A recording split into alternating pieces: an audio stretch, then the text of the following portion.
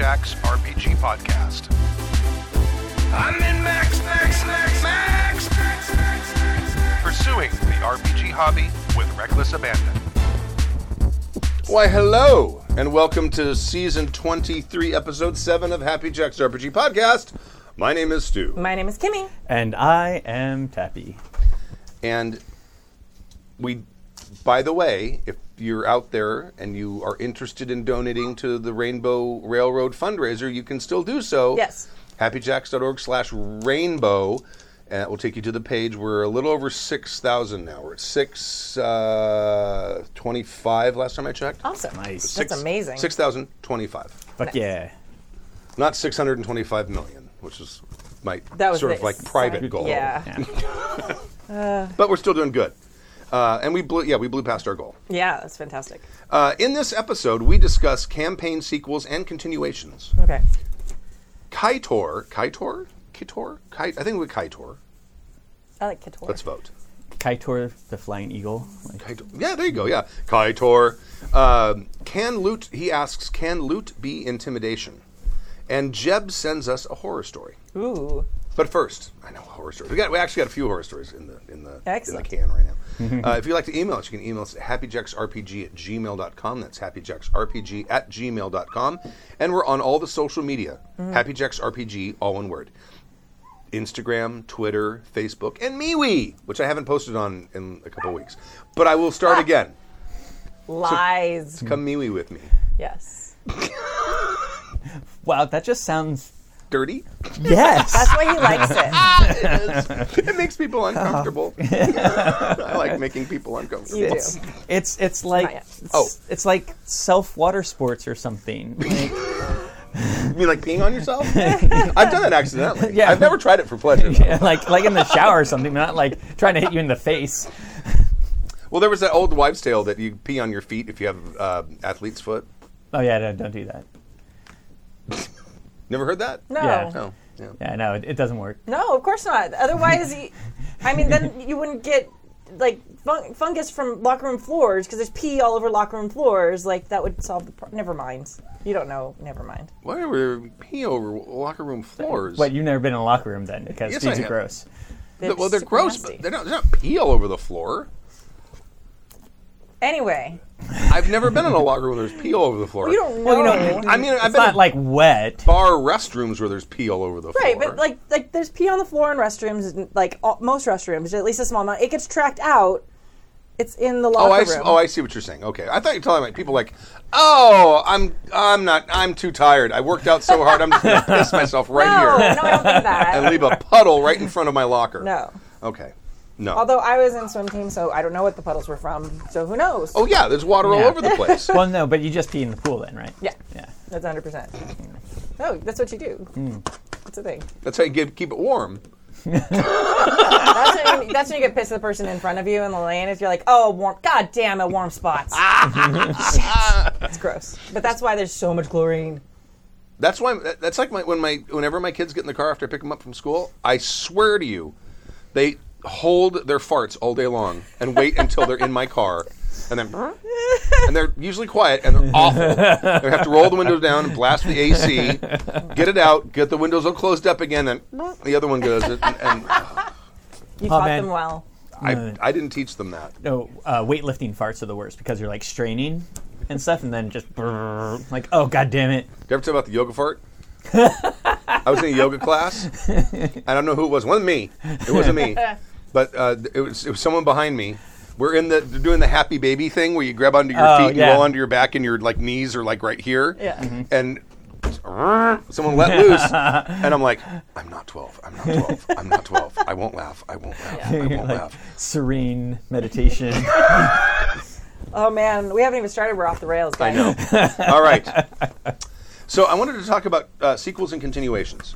Because this is something that comes up a lot in games. Yeah. Where you run a game and the players have a fun time and they either want to keep playing or they want, or they at a later time want to revisit the game. And I want to kind of talk about what instances where it's worked well, instances where it's haven't, and see if we can sort of drill down on common elements as to why they did or didn't work, or disparate elements as to why it did or didn't work. And you know what I'm saying? Yeah. I ran a very long GURPS campaign that lasted a few years in college, and I got to the end point, and everyone wanted to keep playing, and I had to come up with some crazy shit because it was a world scale campaign. It's like at some point the characters are going to get powerful enough or be influential enough. They're going to be doing something to literally save the world. How do you follow that? Yeah. You can't. I mean, well, you introduce aliens or something, right? That's what you do. And that one did not work. That one ended up kind of fizzling out after, I don't know, 3 or 4 sessions or something like that. But have you had any campaigns where you've reached the end point, either play or run, where you reach the end point, people want to keep going, and it's worked well, or it hasn't worked well, and maybe why? And also the sort of sequel thing where there's like some time like I want to play that game again. You know what I mean? That kind of thing. Once I tried to continue a game after we had kind of closed it, and it was my Apocalypse World campaign that went on for a couple years. That was just fucking awesome. And we ended on this crazy high point of actually the party itself like turning on each other. And when that happened, that was kind of like, well, we're no longer going to work together ever. So we'll just end it here. And so we tried picking that up again without the people who were on one side and like with some other people, and just the magic wasn't there. Like the characters had worked so well together because they kind of grew. The concepts of them grew together. Yeah, sure. You know, especially with story games like Apocalypse World, you have a very bare bones thing on your player sheet, and so the personality of your character and what they care about and how they interact with the world like really grows out of your campaign. Yeah.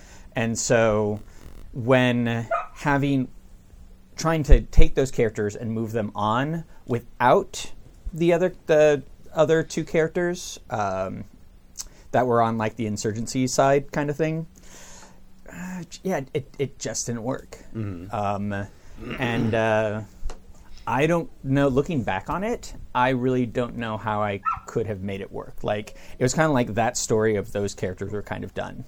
Right. And I think we could have gone on in like the same world or done a, like you said, like kind of like a sequel thing rather than a continuation. But maybe if we had all the characters, we could do a continuation. But I don't know how we would have done that with how the characters ended it. Like, there's no way they would continue to work together. Right. And there'd have to be like some huge GM caveats of like, well, God came down and told you Right. that you need to mend your wicked ways. Yeah. And that's the only one that I've actually tried. Yeah. I've done it a couple times. I mean, like there's been the continuations with like Saga of the Inukai, but those are, I think, different examples a little bit. Well, those are sequels. Yeah. And I actually have some thoughts on why that sort of worked and as opposed to other things. But go ahead. Yeah. I've played in like some continuation like D&D games, and we actually tried to do that also on stream with Desert of Despair. So it was like, we did this amazing storyline ending. Oh, we still want to keep playing. All right, we're going to keep streaming. One session. Like, and then like just like nobody could get together after that. It was just like this, and it was just like this.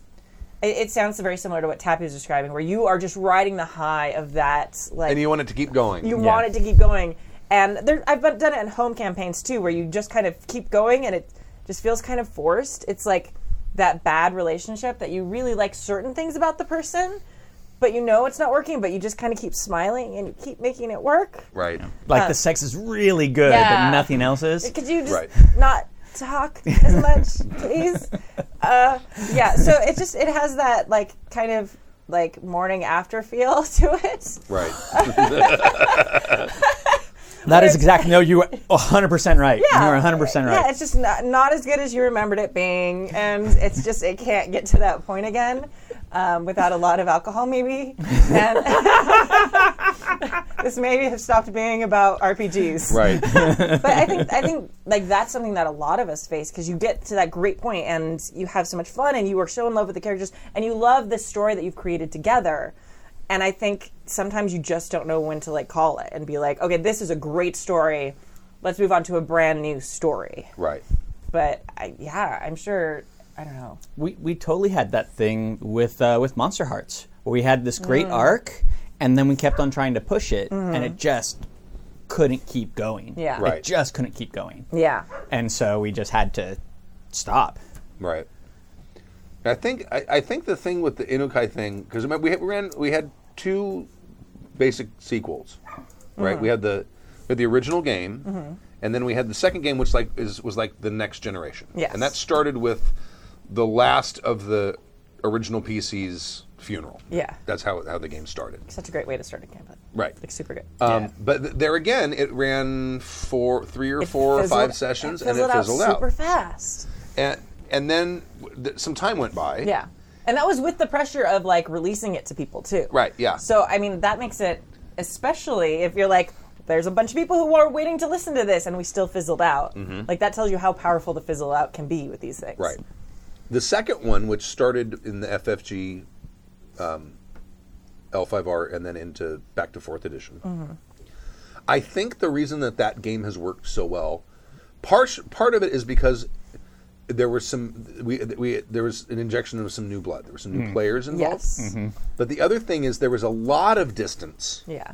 Like I don't remember, like 100 years or several generations difference. Yeah. From the original campaign. So the original characters in the game are now like the lionized ancestors. Yes. You know, and that's sort of like it starts to become sort of like a shared mythology of the players, right? Which I thought was very powerful in the opening session when it's like, okay, this is the dice show that belonged to Nakoma. This is the dice show that belonged to so and so, and then it's like you're now the characters and the players are part of a history that's greater than themselves. Yeah. And I think that gave it a little sort of a level of gravitas Yes. to the game. The other thing, as far as like the plot and everything, all I did is I literally used the plot that you guys ignored in the first campaign. Nice. Yes. I just kind of sat down and Swords. sort of right, the swords that you guys hid one of them and were not interested in going out and finding any of the other ones or finding out anything about them. Or I don't know if it was you guys buried. It was like me. You buried. Yeah, I buried it. Well, no, they buried it, and then you went then back I and buried it and again, moved it. so nobody would know where it was. So yeah, because you were afraid someone would come back Still and want steal to find it. out what the hell happened there, man. Well, it started corrupting. You found that out in the Yeah. second. Yeah. In the second version, because it started corrupting the area around it and it turned into this weird sort of Creepy thing. shadow swamp. Yeah. But I think the other thing that that allowed that game to be successful is because of the fact that it had its own story. It was a story you guys ignored, Yeah. but it was the main plot, and I basically they didn't deal with this really kind of scary thing, and then the second campaign where you guys started to actually deal with that fizzled out. Yeah. So it's like, okay, so this guy keeps going. So I'm gonna wait like 4 or 5, 6 generations. What would happen? Yeah. Well, he would have insidiously infused himself into as many powerful clan courts as he could, and try to cause as much discord as he possibly could. And so that's why when the game started, the entire empire is at war. Yeah. I mean, these clans are fighting with these clans, and these clans are trying to stop these clans from fighting by burning their farms, so they no longer have the food to support their armies, and Yeah. et cetera. And I think I just lost my train. I think time needed to pass for that to happen, though. Yes. Yeah. Like, and I think the two, you listed them as 2 distinct points, but I think that they are actually connected. Like time passing in the game and out of game for people to get past like the burnout a little bit. Oh, that's true. Because even if you have like a great story, like you've been in this zone for a long time. Like suddenly, I think that was one of the things maybe with our second Inukai campaign, like jumping to another character. Like I was still very much in like Akume's head, Right. And now I'm supposed to be playing. I think it was Stork's daughter. Yeah. I don't remember. I was someone else's character's daughter, which is cool. But I kept like, you can't play a character for it was like No, it wasn't 2 years. no, because Tyler was playing Stork's. Oh, maybe I was Tyler's character. I don't know. Might have been, yeah. Somebody else's child. And so you're still still very in your headspace of, I was still super partial to, I think wasn't Dave going to be my, child or something? Right. Yeah, or something. So you're, still trying to be nice to your character, even though it's now Dave's that kind of taken that on. I don't know. Right. I still felt myself having bias there Right. towards Akume. Where in this campaign, it's far enough away from it that I don't feel those biases. Right. I was super pissed off when my sword got messed up, but whatever. So I think that really does help keep people fresh, and I think the time passing helped even though the foundation had been laid, and I think this is important in all campaigns. Like you were saying, it has its own storyline. I think time has to pass for there to be another storyline, because in the meat space world. Not just in the story in world. both, yeah. Right. But in the story world, is what I'm kind of talking about at the moment. But you're absolutely right. Because, okay, we just saved, the world from this giant alien. That's amazing. Yeah. Oh no, there's another alien. Yeah, and then on Tuesday, there's an even bigger one. Yeah, and then, no matter what, there's that power creep that kind of loses the gravitas. So when you read novels, when you see movies, there's years that pass between these big dangers, even in, the Marvel universe or anything like that.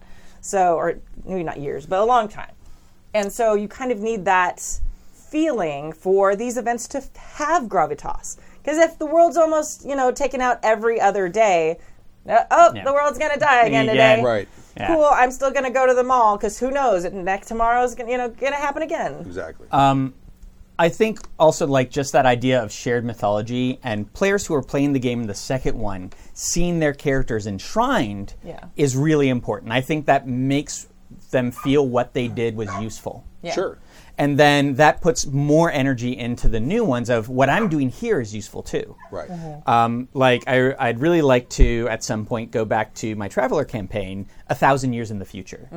And all of the characters, I did not intend this to be a Save the Universe game, and it by game 2 was a Save the Universe game. Right. And so having all the characters be these heroes, these legendary heroes, and that have really changed now, this entire area of the galaxy, I think it'd be a lot of fun. Yeah. And especially with L5R too, where ancestors are so important.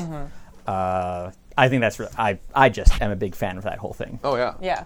Well, I think that's true of every game though, because in D&D, I think one of the things that fizzled out, besides schedules in some of the games that I've played, is that I don't know, just that. I've lost my train of thought too now. Okay. But yeah. It's only Pinot Grigio. It's not I know, I haven't had very much of it's it not either. Scotch. I think I started thinking about what Tappy said while I was thinking about and I got lost. Well, I think in a lot of games it's easier to lose grasp of kind of a timeline, etc. Whereas L5R has so much history to it. They have literally 1,200 years of history written down that you can go and look at. So I think it's a little bit easier to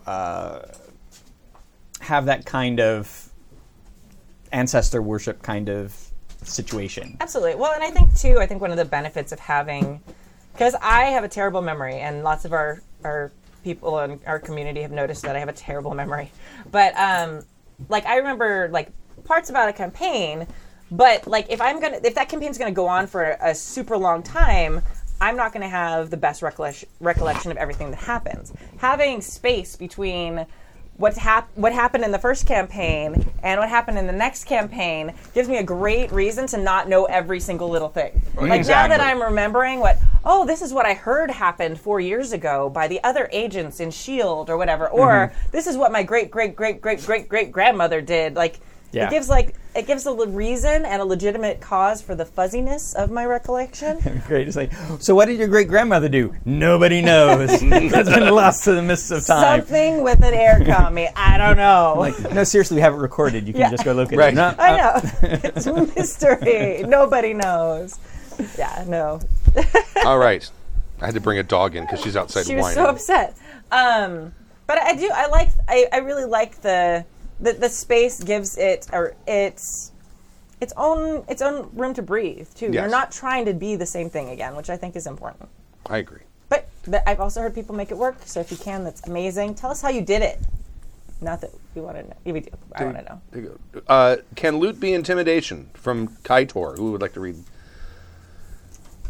Or should I? I will. Oh, you can- Go for it. Okay, me. P.S. Dr. Bones, I know you're listening. If you don't want to peek behind the GM screen, stop listening for the next 5 to 10 minutes. Make it 10 to 15 minutes, probably. Yeah. Yeah, dear King Douche and whatever douchettes you've managed to gather this evening. Well, do shit. Haha. One of my players said something in our last session that got me thinking, and I wanted to get your thoughts on the subject. First, some backstory about our game. Feel free to drink and mark off the emailer tells you about our home game box in your Happy Jacks. Thank you. RPG bingo card. I'll just take a drink. More drinks. I'm currently running my second campaign for our group. The first being Blades in the Dark, and now its sequel, Scum and Villainy. I only bring this up because in Blades, the currency coin is supposed to be a rare thing your crew is always after. 4 coin is a pretty good haul for a small job, and 10 is a once-in-a-lifetime score. So, when I started running SAV, I figured some game engines, credits would replace coin, and are they the same thing? I kept payments low to keep the crew constantly looking for their next paycheck.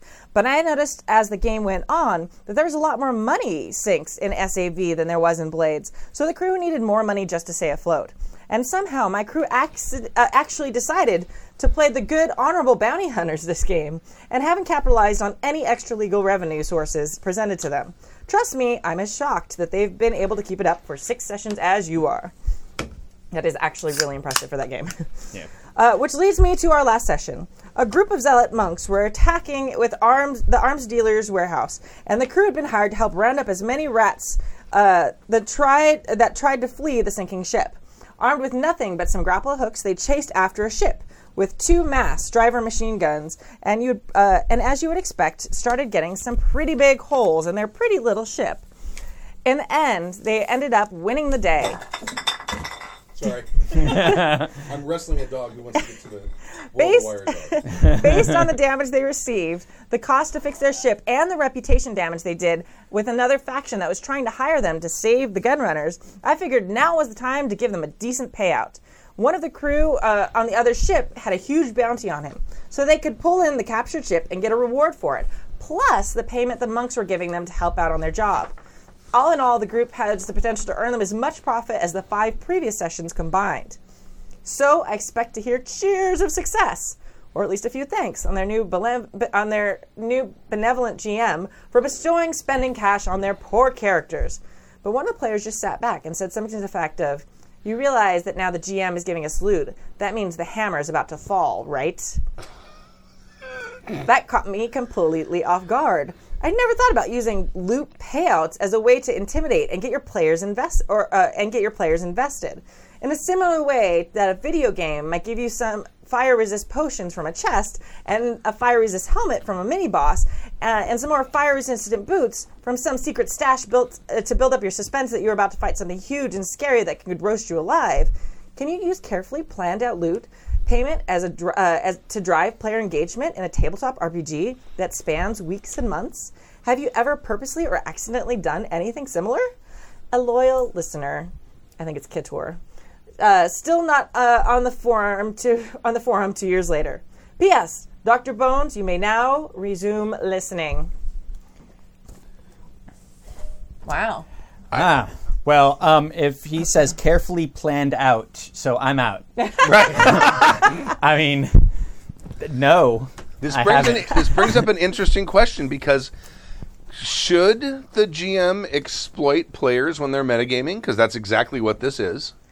Yes. This is a player. It's exactly like the game that Dave and Stork ran at a con, where they go to some place and they throw out this pre-prepared map, and one of the players says, "We're on the right track," because they had a map for this place. Yeah. Right? We're like, oh, there's a map for everything now. Right. But I wonder, I mean, that's kind of what you're doing if you were to, because this happened just by chance. Yeah. But if you were to actually plan to do this, is it exploiting a player's tendency to metagame, or is it just foreshadowing? Or is it training them to stop? Maybe. That's what I thought. That's interesting. That could be. I don't know. But yeah, I mean, I've done stuff where it's like the players are going to fight some big thing. I haven't done it in more recent games, but in older games, I've certainly done it. I mean, in the early years of the podcast, it's like, well, I need to get the players leveled up to whatever because the next big thing they're gonna meet is gonna be whatever. Like they're gonna meet a mage with a fireball, so I want them to be at least at this level. Otherwise, it's gonna be a TPK or something along those lines. And you sort of kind of start front loading them with either XP by having them go through some easy fights or get them better equipment and stuff like that. I mean, I've done stuff like that intentionally. Right. I don't know if players noticed. I don't know if the players saw a pattern. I mean, that's something I think that people expect, especially when like D&D. Like, I don't know, it's pretty like common, and in most of the games that I've played, it's like, oh, okay, we're getting magic items, and oh, we're leveling up. Like, but you kind of expect that the bad guys are going to level up with you. Right. Like, in that, it's like, yes, we are getting magic items, and we are getting higher levels so that we can face these things that are down the road. yeah, like the video game that gives you fire resist potions, fire resist helmets. That sounds like a Square Enix Japanese RPG kind of video game, which is very much that way. Of you must be X level because this is going to be X level, and you have to have this gear. And I haven't really played a game like that in a while. Yeah, I mean, not that it's bad, of course, but it's just It's very, I don't know, it's kind of odd to put fear in the player characters and not like the actual players, not the player characters. We do it all the time with items, though. Like if you think about, they go into the room, they might find some money. They also find a journal with information. Like I feel like we do it, but not necessarily with things that we would consider like quote loots, like disposable items or coins or something like that. Like things that look like story leads. Yeah. Right? Where I had a player who, if I put a red herring out, she would jump on it like a pit bull. Right. and lock onto it and tell everybody else to fuck off because this is a thing. It's like, oh God damn it, that's a red herring. That was just I've learned red herrings are a dangerous thing. If you actually want to tell a progressing story, make the red herring a thing, not a red herring. A red snapper, not a red herring. Evidently, that's what our whole first L5R campaign was. Right, it was, yeah. But that gave you the whole story arc to use 4 years later. That's right, yes. It's really a gift to use. I literally was using a lot of the prep and even some of the dreams were stuff that I recycled that I never got to use. Nice. But yeah, I feel like this is actually a pretty good idea, though. Like I might actually steal this and see how it goes. Because I'm running a campaign soon, which is exciting. Yeah. Somewhere in the back of my head, I'm thinking it may not be a good idea to exploit metagaming because I'm wondering if you're encouraging it. Yeah. If you make the metagaming supposition correct, are you inviting more of it? Well, no, that would be the thing, and I know. And then you then you screw them over. Yeah, no, twist it the other way around. That's what I always do, and I feel like I've exploited metagaming, but never with loot before. I've 100% done it in other ways. Like, I mean, and we all kind of do this. Whenever you misdirect players, they're going to assume that this is the bad guy. I'm going to give them, and they're using knowledge that they probably didn't get in character. To like assume that this is the bad guy, or you're playing with the player's expectations or the player's perceptions of what you're seeing, rather than what the characters would see. Right. So I feel like we play with their metagaming all the time. I just haven't done it specifically with loot and items. Right. I mean, with specific loot, like I have done it on purpose. Like, here's an item in this room that's going to make them think that that guy they already are suspicious of is the guy. Oh no, it's not that guy. Like, I also am mean, so. I tend to give people loot because I think it's cool. Yeah. And that's one of the troubles. Like, this is really cool. This is going to go great with your character. Here, take it. Yeah. And I'm like, now you like totally rock everything. Okay. It's like when I gave rhinos to the D&D party. That was the worst mistake I ever made. It was the best. You had no idea we were going to... Oh my God. We wrecked everything with those rhinos. They were the best. I finally had to make a passage that was so narrow that the rhinos couldn't make it through. Yeah. So Rhino Wreckers would have been a great T-shirt to make. Right. Yes. Oh my God. So I don't know. I don't think it's bad to do that with them. Like if you're messing with their expectations, good. It will keep them on their feet and on their toes, and they won't trust you, and that will be fun. Yeah. Although I think there's a very specific example for very specific games. A lot of games, Yeah. it's not going to occur to the players. If they find a weapons cache in a Traveler game, Yeah. they're not going to think, oh, wait, there's going to be a ravenous bladder beast of Trawl. Yeah. I also want to clarify when I say they won't trust you, like they will trust you as a GM, but just not trust any of the clues you give. They won't trust There's a themselves. difference. Yeah. That's more important. Trust your GM, but not yourselves. I think that metagaming is bad, Yes. and people should try not to do it. Yes, Yes. I agree. In general. That's kind of the thing in the back of my head that is. It's just tough, and there are times when I metagame and I try really hard not to. Yeah. But I mean, everybody does. Yes. Just because you're excited about your character, not even if you're trying to win. Right. Well, we've coined the term Schrodinger's metagaming. When Right. you know something as a player, Yes. and suddenly your actions as a character are stifled because you don't want to appear to be metagaming, or would it really have occurred to me to do this if I didn't overhear this conversation at the table? Things like that. Yeah. See, I've never had that problem with characters, though. Like, when I played them, it's always really clear to me, like, oh, no, I thought of that. My character would not have thought of that. Right. Like, I don't know. I guess My brain is always doing puzzles. that's true. And I typically play characters that like to solve problems. Yeah. That's And so it's really hard to, like, that line blurs a lot. Yeah. Especially like in the character I'm playing, Hannibal, in Vault 818. He is half like problem solver, half like criminal. And so I'm trying really hard to do the problem solving stuff and make everybody happy so they all owe me without me having played all of the Fallout games and knowing all of the stuff Right. that he doesn't know. yeah. Right. You know, so And my character in that game is just really dumb. Like, she's really I love your strong character. and really dumb. So Now, it's like, how far in the future is this vault? it's 2270 something. yeah, it's like 300 years. Almost 300 yeah. years. Okay, all right. So it's like a typical Fallout game. Yeah, Yeah. I think it's, yeah. As opposed to Fallout 76 or Yeah. whatever. Yeah. Okay. We don't speak of it. 76? Yeah. Zachary loves it. Yeah, I know a lot of people who really like it. And I know some other people who really hate it. It's kind of like Vegemite. Yeah. You either love it or hate it. Yeah. Do not like. Yeah. I tried Vegemite recently for the first Oh, time. we're being corrected 200 years in the future. 200, okay. I'm not a Vegemite person. Is that the That's the that yeast yeast paste. stuff? Oh, Yeah. you know what? Very quickly I got an email about it from a listener. No, I think it was an Australian listener in England who said, "Okay, you're putting too much on. You're not eating it right."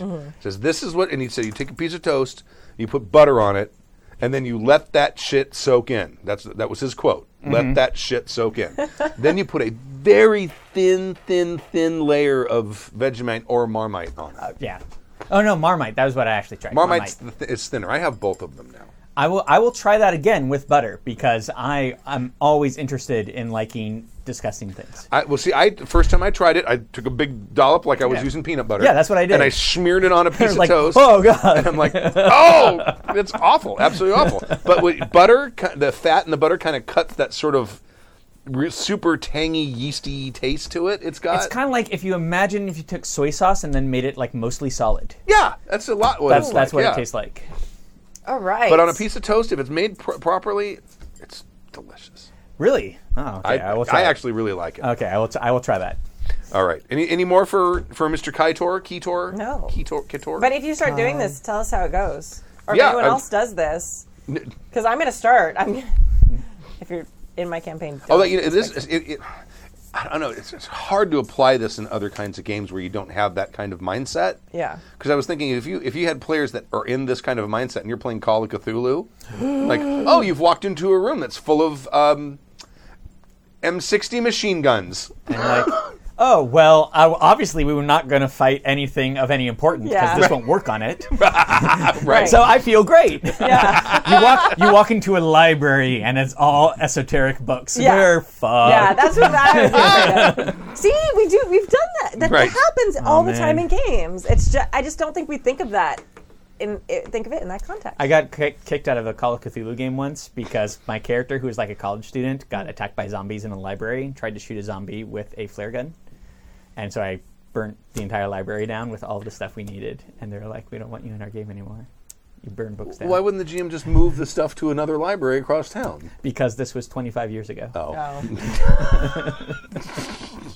And you're playing by Blackleaf rules. No, you burn down the thing. Yeah. You got to leave. That's fantastic. All right. Thank you very much, Kaitor, Yes. for the email. Thank you, Kaitor. And horror story from Jeb. I will read the horror story from Jeb. Before you do that, hand me that bottle of rye. right Appropriate. there. Wait. Hello, Boosdags. It is I, Jeb, not Jib, with a gaming horror story that is unfolding Jeb. even as we speak. Yes. You know, I never thought those emails were real until I had an experience to share with you. Oh, God. Oh, I'm so happy about this. I mean, I'm not happy about that, but Yeah. We Yeah. are the forum of RPG Podcast. Yes. yeah. Forum, not in a forum like online, but forum as in Yes. the Roman Forum. Yes. Botany Bay. Yeah. Bob Guccione publisher fame. Bob Guccione? Oh. Yeah, there was a Penthouse. Yeah. publisher. Yeah. It always started with Dear Forum. I never thought this would happen to me. The pool boy came over.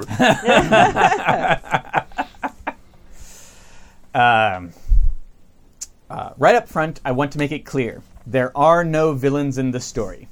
The GM in question, let's call him Don, because that's his name, is a great guy, and I'm glad he's part of our gaming group. But his GM style reads like a checklist from the Happy Jack's Don't Do This list. Railroading? Check. Awesome. Removing player agency? Check. Yes. Endless perception checks? Check, check, check. Excellent. GMPCs? Oh, God. Check. The worst. Fucking with the rules of the game? Check. Forgetting to bring his notes? Check. I've done that. That's not so bad. Good. Well, one time I couldn't fucking attach to your internet here, and all my notes were on the That's cloud. That's not Right. your fault, though. And I was like, oh, God damn it. Nobody could tell. Yeah, until you nobody said could it. tell. Yeah, and the game went sideways. If you like, you can play Bad GM Bingo, as I described the game. Oh my God, that's the thing we need to make. Yeah, Bad GM Bingo. I don't know if that's a good idea.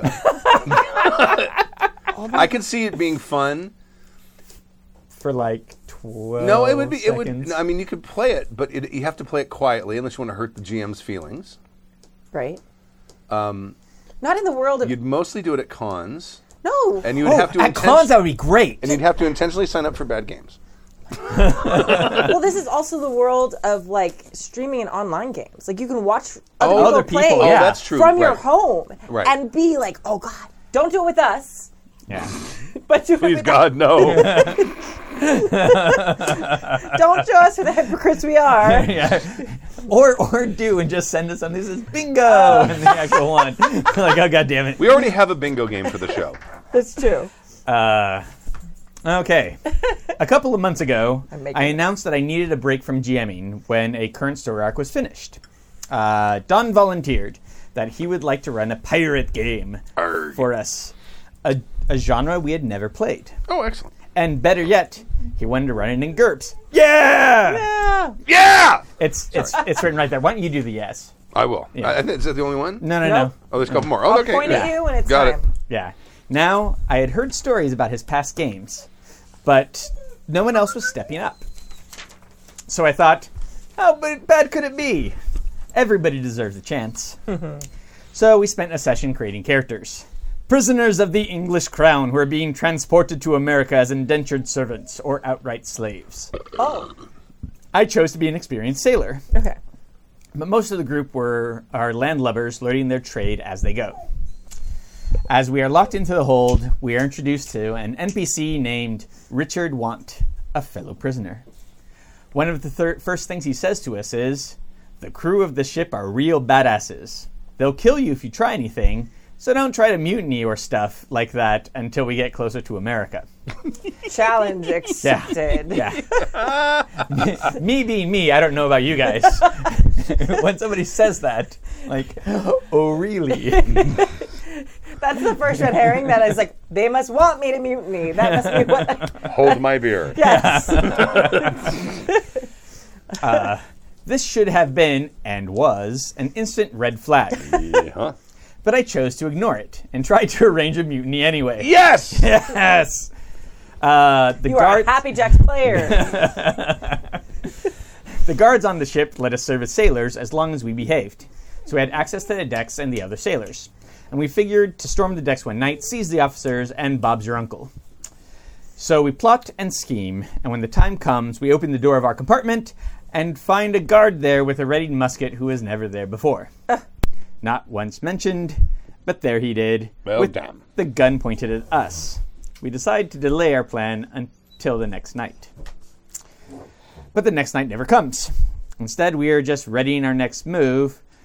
Just as we are readying our next move, a pirate ship approaches us. So it's all hands on deck. Great, I think. We'll make our move during the battle, toss the guards overboard, and join the pirates. We start doing this. They did free a lot of slaves, didn't pirates? Occasionally, wouldn't they do that? Wouldn't they offer that when? Oh, if they yeah, took a yeah. ship? It's like, hey, you don't have these slaves anymore. You can just be on our crew. Right. Well, it was sort of like, Or we Forced. get thrown into the water. yeah. I'm not sure it was not slavery anymore, but it wasn't. Well, yeah. They were able to work eventually and like earn But their you'd get a, Yeah. whatever the You would not get thrown commensurate in the share. ocean, yeah. Right. I have no idea where I am now. Join the pirates. We start to do this. We start to this Yarr. felling 3 guards, but then the pirate ship sails away, leaving the guards to point muskets at us and the other prisoners we managed to free. This is GURPS, Yeah. so I know that if we attack in the face of gunfire, we're likely to die. You are likely to die. So we surrender. End of session 1. Session 2, we expect to be executed for our mutiny. After all, these guys are real badasses who will kill us if we try anything. But if we do, we won't be on the ocean-going railroad anymore. You'll be in Davy Jones Railroad. Yarr. Go straight down. Like this game. The guards clap 3 of us in irons, leaving 2 PCs free to move about the ship. This means that 3 players sat for an hour and a half, role-playing being shackled. Oh, that kind of sucks. Well, that's the price you pay Bad for move. mutiny. So, okay. The What? 3 of us role-played on the side, telling our life stories and singing sea shanties. Yes. Farewell and adieu to you, Spanish ladies. Farewell and adieu to you, ladies of Spain. Well, the other PCs made our plan of escape with help from, you guessed it, Richard, the GMPC. See, this is why when I hear GMPC, I shiver. It's pretty much always a bad idea. Yes. I won't say always, because there are certain games that require a significant NPC to exist. Right. Like Demigods requires a significant The anchor or the whatever they anchor, call it. right? But Yeah, the anchor is, spindle. but the spindle, yeah. But the spindle's not powerful like the PCs. Right. No, specifically, they're not. They're supposed Yeah. to be the opposite. They're Yeah. yeah. And so a GMPC that is more powerful than the PCs in general is pretty much all. See, I feel like a GMPC is at the level of the players, where like a MacGuffin is the term for the. I don't know. I don't know. If I'm playing a GMPC, I'm not running a game. I feel like I'm just playing my GMPC, Right. Yes, that's true. right? I'm figuring out what my PC is going to do Yeah. to save the day. Yes. Right. And yeah, very often players will spend mental bandwidth figuring out what their characters are going to do to the detriment of their ability to pay attention to what else is happening at the table. And if you're the GM, you can't afford to do that. Yes, absolutely. But that's also why it's important that the GMPC be at the same level as the players. Just another topic. or We're better. Or better. Better is always an option for the GM. Sorry, go ahead. Or way worse. My GMPC is a rat. Well, there's a game. Be the best. Right? You have to talk to the rat to get any information. You have to protect Scabbers. the rat. Yeah. There's a game. It's a kids RPG. Want a rat? Is it those meddling kids? I think maybe is it meddling kids? We don't know. You're telling the story, Stu. No, but Yeah. it's a kids RPG. It's like a mystery. I don't for I don't mysteries. read kids RPGs. I don't have one. Oh, okay, but I went through a few of them. But I think it was meddling kids. It sounds great. Yeah. And it's basically Scooby Doo. That's awesome. And one of the there is a GM or an NPC that the GM has to make, which is the quasi-anthropomorphic animal that can kind of talk but not really. That you have to make your game's version of Scooby. Right, exactly.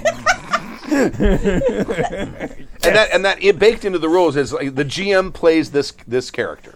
And also, though, with a game, if you have a bunch of 8-year-old players, having somebody to guide them through is kind of vital. When you have a game of 28-year-old players, they still need guidance.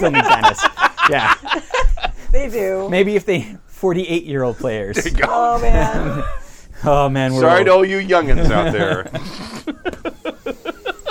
None of you were 28. No. Not anymore. Yeah, I was once upon a time. Yeah. Oh, sure. Yeah. I was once when this podcast was still happening. That's around the time I think they should give you a driver's license. I wasn't 28 anytime during this during this podcast. Oh, no, It was right before. Right. Okay, sorry. All right. I have no idea where I am now. Enter 2 more GMPCs. Yes. Enter 2 more GMPCs. Thomas 2 Oh, God. and Henry Avery. Okay, 1 is about enough. How do you keep track of 3? What's Richard's first name? Dick. 1, 2, and Avery? Oh. Oh, I thought it was going to be a pun. Oh, it's not. I thought you were setting up for a dick joke. I was ready. Sorry, never mind. God, Kimmy's filthy mind. I'm the worst. His last name is Tappy. Head. I am the enemy It's of Richard fun. Head. I'm sorry, Tappy. I apologize for what Kimmy did. It was funny. Oh my God, keep reading the email. That's called a meta joke. I know. Those are always good. Give me wine. Okay, but if I do, I can't read. Okay. Oh, sorry. That's a heavy pour. What? I was trying to read. Go ahead, I'm sorry. I didn't recognize the names, but it turns out all 3 of these guys are historic pirates. I was wondering, what there was something going on because it had weird last names. So now we're in their story, not ours. And Yes. you are totally correct. And that's a problem. That's why I hate playing anything with a canon. Yes. Like, I don't want to be in Harry Dresden's game. I want Right. to be in my game. Right. Harry Dresden universe, Yeah. put it in the West Coast yeah. or something. Yeah. Adjacent. Right. Put it in Anchorage, Alaska. Yeah. Yeah, in 1987. There you go. Nice. That's oddly Before specific. Harry's born. Yeah. Well, Fan. he was alive. Fantastic. That's a still. good idea. Yeah. Oh, in the 70s. Yeah. Disco Dresden. Disco God. Dresden. In Alaska, though. There's like 12 people there and one discotheque. But it's hopping. Oh, yeah. every other Sunday when it's open. Because everybody else is hunting bears. Right. Oh, man. Our one listener from Alaska is either thinks this is hilarious or is really angry. Oh, I'm sure he'll love it. Um, If he's, not terrified because of the huge freaking earthquake they just had. Yeah. Or put off by my dick joke. That's also possible. I Hey, should man, apologize stop to all of the listeners about that, quite frankly. Go ahead. For the rest of that session, none of our actions had any consequence. We are sent to steal a key. All of the PCs fail their stealth rolls and their lockpick rolls, but we don't raise any alarms and we still get the key. We set sail on the ship Amity, and at once an election is held to appoint officers of the ship, and guess who is chosen? GMPC Richard. Of course he is. Of course he is, right. He's the most eminently qualified. You only have like 4 votes. There's their whole rest of the ship. They got like 30. That's right. And they've loved Richard from the moment they saw him. Well, he saved them, actually, from a different ship. That's true. Right? Exactly, yeah. Yeah, he walked across the Single-handedly. water, jumped onto the other ship, He came bounding across the Pacific Ocean. setting sun right behind him. We surprise a small cargo ship and approach to seize it. That's my brother's cell vest. Sorry. Hooray! Sea fight. Nope. Captain runs up the flag, the ship surrenders without a fight, and our character is sent to lug the cargo from the hold. One PC notices, quote, a green gem that calls to you. I'm calling to you. I'm a green gem. You really want to take it. Give me the whiskey. Please take me. No. Put it over there. Continue. That's a really good rye. A rye, whatever it is. It's whiskey. Okay. Uh, I don't know anything about it. Go. Green jam. Sorry, go ahead. despite the fact that he does not have greed as a disadvantage. He takes it because at least he's doing something. The captain ship is then allowed to sail away. The end. But the real capper, the thing that really frosts my cake, is that when we were at last given weapons, hooray! I now have a cutlass and a pistol. Avast ye scurvy dogs! But then Don says, you know, though, that black powder pistols are really unreliable. Yes, they are. So every time you use one, I'll be rolling percentile dice to see if it even works. There's like a 5% chance that the gun won't even go off. Oh, fucking God. We need to keep going. Excuse me? Excuse me? That's not how the rules work. I'm no rules lawyer. I play fast and loose with the rules as anyone. But I do know my GURPS. Yeah!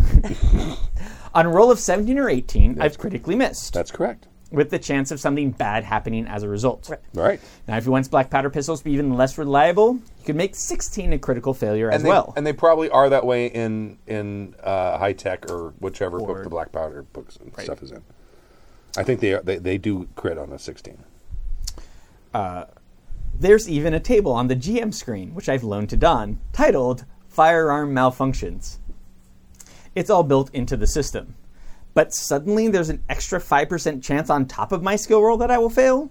And furthermore, it's determined by fucking percentile dice? To paraphrase Tom Hanks, there's no percentiles. There's no percentiles in GURPS. Yeah! I gently but firmly put this to Don, and he backed off this modification. But Jesus. Well, I think that's a really important thing, you know, like things that modify a game should feel fair. Yes. And this obviously didn't feel fair because there's no fucking percentile modifications in it. No. The critical failure thing is built into the dice mechanic. Yes. So that's the story to date. Remember, this game isn't unbearable. We're all friends, and we joke and do silly accents. 2 British, 1 Irish, 1 Spanish, 1 Black Panther? Oh my. That's not Wakandan really... accent? I don't know, dude. It's just boring because nothing we do matters. Yeah. We're NPCs in Don's story, watching famous pirates do their things and waiting to be told what to do. I've spoken with some of the other players about our options. They've known Don a lot longer than I have, and they despair of helping him correct these problems. Every game he runs, it seems, is just like this. He never asks for feedback, so that opportunity doesn't exist. And again, he's a nice guy and we don't want to hurt his feelings. The other players feel that if he follows past patterns, he will soon beg off GMing because, quote, I'm too busy, or, quote, it's not going the way I expected.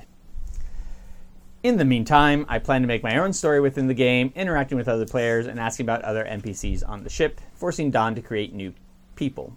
I've taken a strong dislike to the GM NPC, so I'll be role-playing that as well.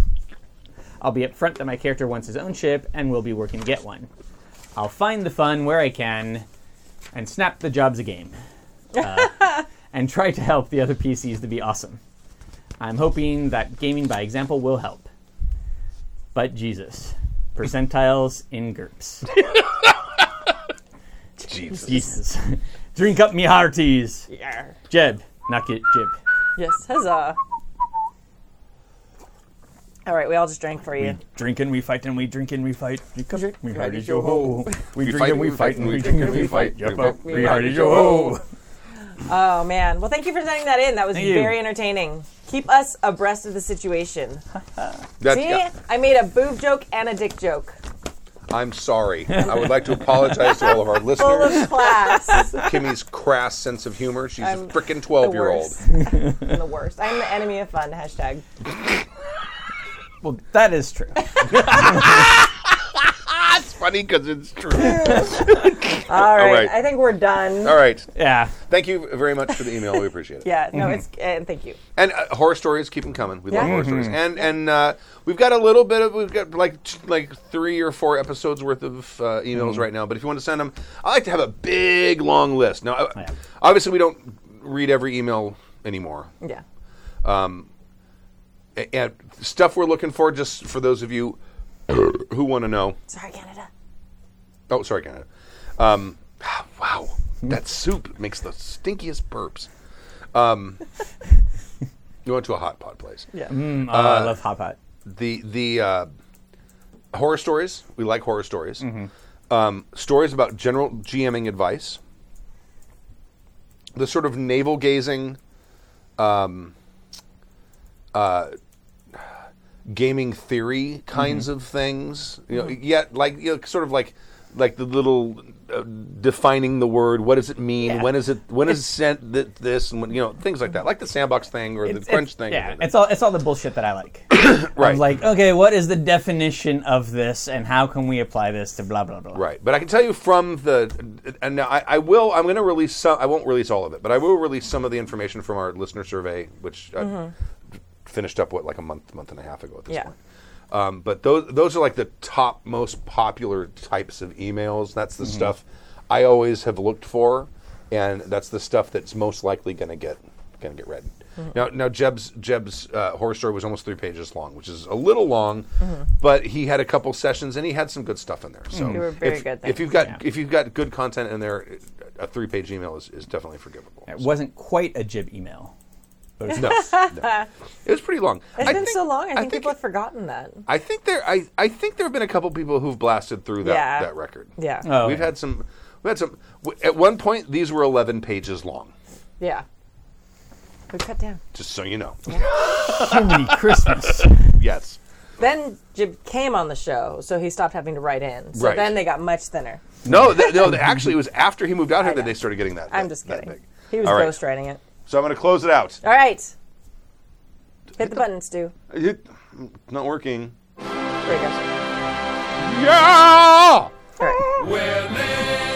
Thank you for joining us for season 23, episode 07 of the Happy Jacks RPG podcast. My name is Stu. My name is Kimmy. I'm Tepper. Yeah! Dick. Thank you very much. We'll see you next week. And this Sunday we've got L5R. Yes. And what's on Monday?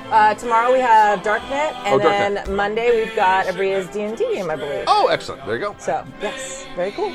Thank you very much. We'll leave the song. Yes. Goodbye.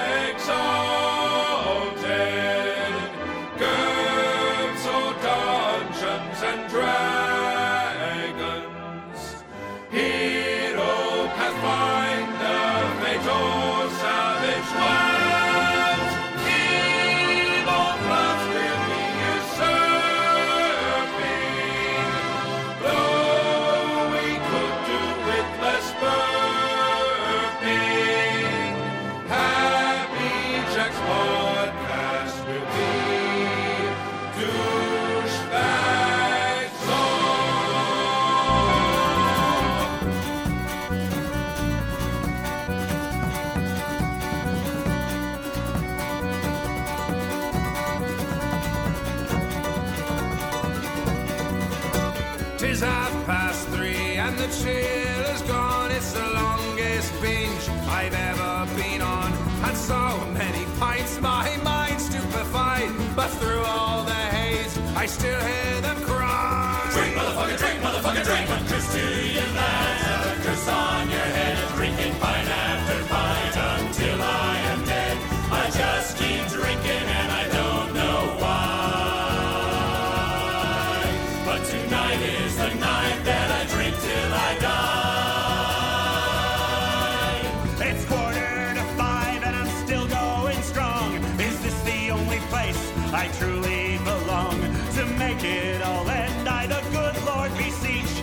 Lying on the floor with my drink out of reach. Drink, motherfucker, drink. A curse to you lads, a curse on your head. Drinking pint after pint until I am dead. I just keep drinking and I don't know why. But tonight is the night that I drink till I die. 6 in the morning, can't remember my name. I see all the faces, they all look the same. And the puke on the floor makes a terrible stink. What is this demon that makes me want to drink? Drink, motherfucker, drink. A curse to you lads, a curse on your head. Drinking pint after pint until I am dead. I just keep drinking and I don't know why.